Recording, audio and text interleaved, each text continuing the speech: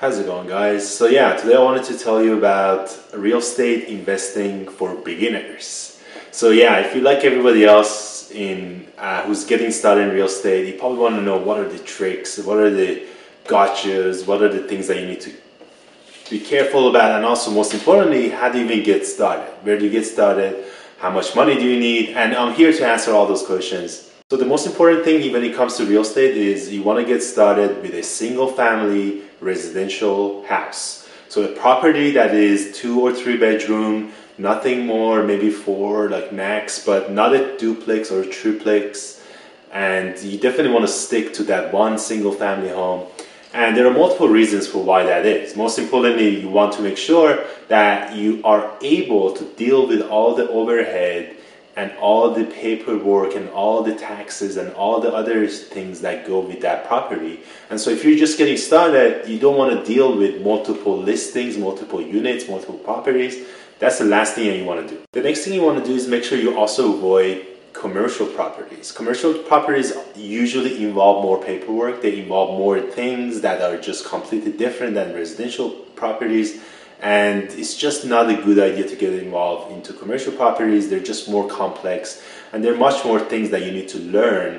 And if you're just getting started, you don't want to jump in and learn all those things all at once. So it's much better to get started with a smaller deal, and also the commercial deals are much larger in deal size, and so you might also have to take that into account. So it's best not to deal with commercial properties. Just stay focused on a single family home, get a single tenant, and now you're only dealing with one person or one tenant, and you're not dealing with like multiple people. So you get your check for rent, and you basically take care of anything that might go wrong in the property by just dealing with that one person. And trust me, there will be things that will go wrong once you start. Like once you put a tenant in there, there will be things that will break. It's just a matter of time. It's not if. It will happen. Things will break.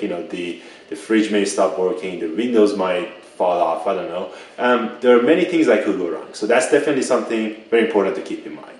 And ultimately, the reason I'm saying all this is because you want to lessen the impact of the mistakes that you make. So what does that mean? Anything that you do, you're going to make mistakes. When you start anything new, you're going to make mistakes. Like if you're going to ride a bicycle, you're going to fall down. You're not going to be able to just be an expert just by reading books or watching these amazing videos that I'm making. You're going to make mistakes, and that's natural. So what you want to do is lessen the cost of those mistakes that you're going to make. You want to make sure the lessen to cost ratio, this is, by the way, this is just something I just made up. I think it's great. But yeah, the lessen to cost ratio, you want to minimize. You want to optimize that. You want to increase that. So you want to learn as much as possible and pay as little as possible for learning those things. So basically that means if you're going to learn 10 things and you're going to make a couple mistakes, that's great. But let's make sure each one of those 10 things that you're going to try and learn not going to cost you too much. Because if it costs too much, then even if you get one of them wrong, then you are going to lose a lot of money. So it's best to get started with a single family home so you can afford to make those mistakes and not lose a ton of money all of a sudden. So now let's get into costs. You might say, wait a minute, I live in California, you can't get anything less than $250,000 or $500,000. What are you talking about? You're crazy. And you're absolutely right. In California, you probably cannot get anything less than $200,000. Or even in Florida or maybe some parts of Florida or New York, Seattle, places like that, yeah, you're probably not going to be able to do that. And that's why you shouldn't do that in those places. And if you're getting started in real estate, keep that in mind. It's very important to go somewhere where you can afford to pay some amount of money for a single family home that is not going to bankrupt you instantly. And those places exist. Like you could go to Memphis, Tennessee, you could buy something for less than $50,000. You could buy a 3-bedroom, 2-bath single family home for less than $50,000. You could do that in Cincinnati, Ohio. You could do that in Detroit, Michigan.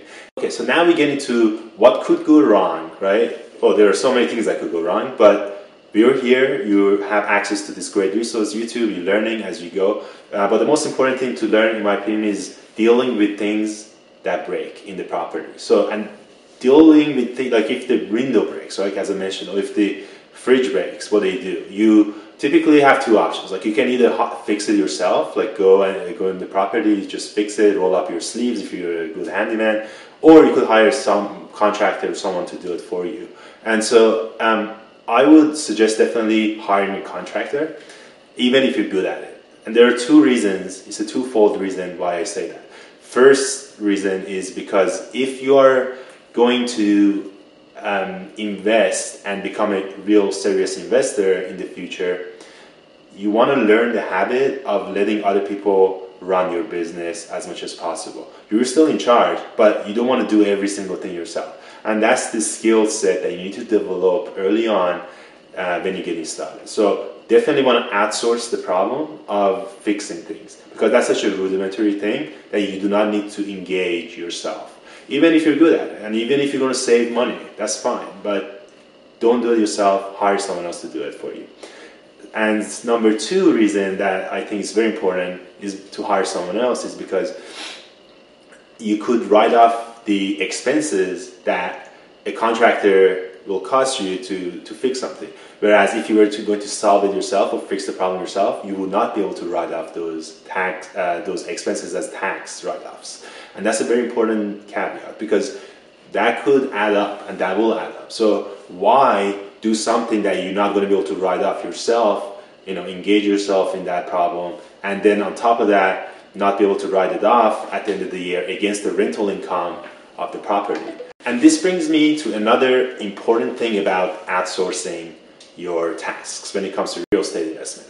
Real estate investment it has all sort of things that you need to worry about. And the last thing you want to worry about, as I said, was fixing things. And the next most important thing is you probably want to hire a management company to manage your property for you.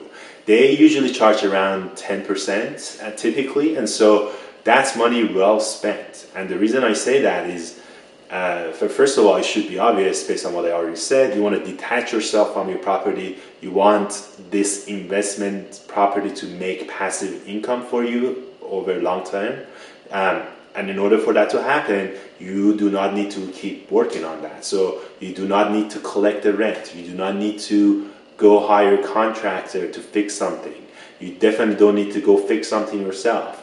And there are millions of other things that you don't need to worry about if you have a property management taking care of those things for you. So as far as like a business decision, it makes a lot of sense to do that.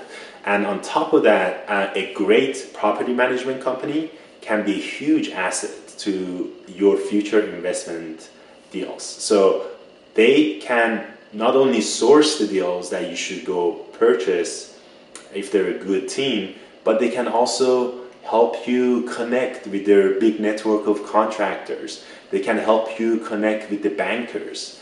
They can help you connect with insurance companies that they know in the area.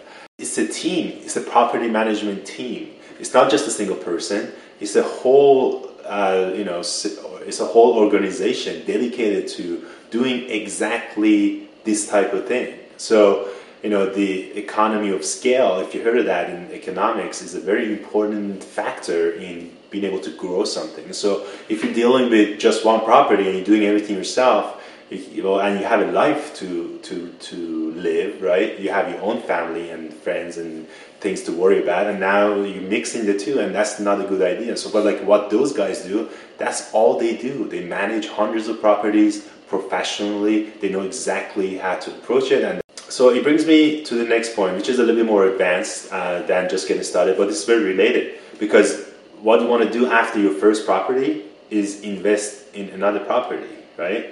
And that's how you become a serious investor. So how do you do that? The way to do that is to get refinance loan or mortgages. So you start with one property, you put in $50,000, you get a tenant, you do some rehabbing, and then you take out that 80% or 75% equity that now you have, and that's called a refinance. It's called a cash out refinance. And you take that money, you add a little bit more to it, and you go buy another property.